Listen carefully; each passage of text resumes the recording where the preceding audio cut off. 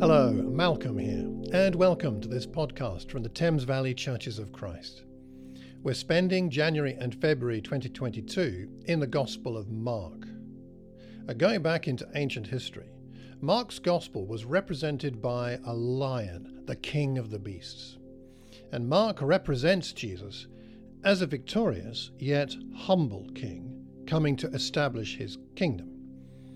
Join us for these daily devotional podcasts as we learn from the Lion of Judah. Now, on to today's podcast. Today we're in Mark chapter 6, verse 45 to the end of the chapter, verse 56, and it's the place where Jesus famously walks on the water. Now, after the feeding of the 5,000, he makes his disciples get into the boat. They go on ahead of him. He dismisses the crowd. He goes up on a mountainside to do what? To pray. Later in the night, the boat's in the middle of the lake. He's alone on the land. He sees the disciples straining at the oars. The wind is against them. He goes out, walking on the lake, and he's about to pass by. But when they see him, they think he's a ghost, and they cry out. They're terrified. He speaks to them and says, "Take courage. It's I. Don't be afraid." He climbs in the boat. The wind dies down. They're completely amazed. They'd not understood about the loaves, interestingly. Their hearts were hardened. When they crossed over, they landed at Gennesaret. They anchored there. People recognize him. They run through the whole region carrying the sick to him. And wherever he goes, villages, towns, countryside, they bring all the sick people to him, begging him to touch even the edge of his cloak. And all who touched it were healed. So what's going on here? Well, in this passage, as in the rest of Mark 6, and in fact so much of the Gospel of Mark, we have here the struggle of the followers of Jesus to grasp and internalize the significance of the abilities, the identity, and the character of Jesus, in particular his divine significance. His powers here demonstrated as being the same as God's powers, having power over water, storm, wind, loaves, and fish earlier in the chapter. We also see his compassion, the feeding of God's people, like Yahweh does, feeding with teaching and instruction and actual food, as well as protection from enemies, which are here symbolized by the realities of wind and waves. And what's the purpose of all this? At least in part, it was written to inspire the church in its struggles to understand and to persevere, knowing why they were doing it. This enables us to be patient with one another as we all struggle to grasp who Jesus is, because let's face it, you and I still only see part of who Jesus is. And it helps us as we read these passages to be drawn closer to Jesus, closer in trusting him, having confidence in him, and indeed loving him.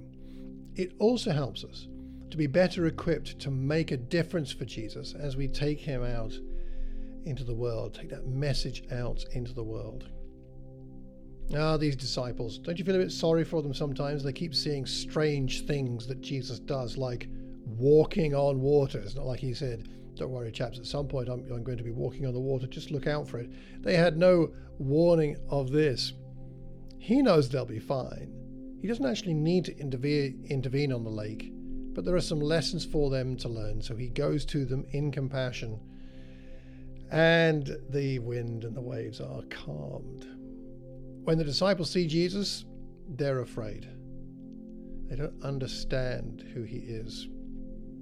But he joins them in their confusion. He joins them to reassure them, "It is I." Very similar to the way God speaks of himself in the Old Testament. "It is I. Take courage. Don't be afraid." What does he want to give them? He wants to give them what we also need: reassurance, instruction, an affirmation of our identity, being with him as his followers, and a sense of his compassion.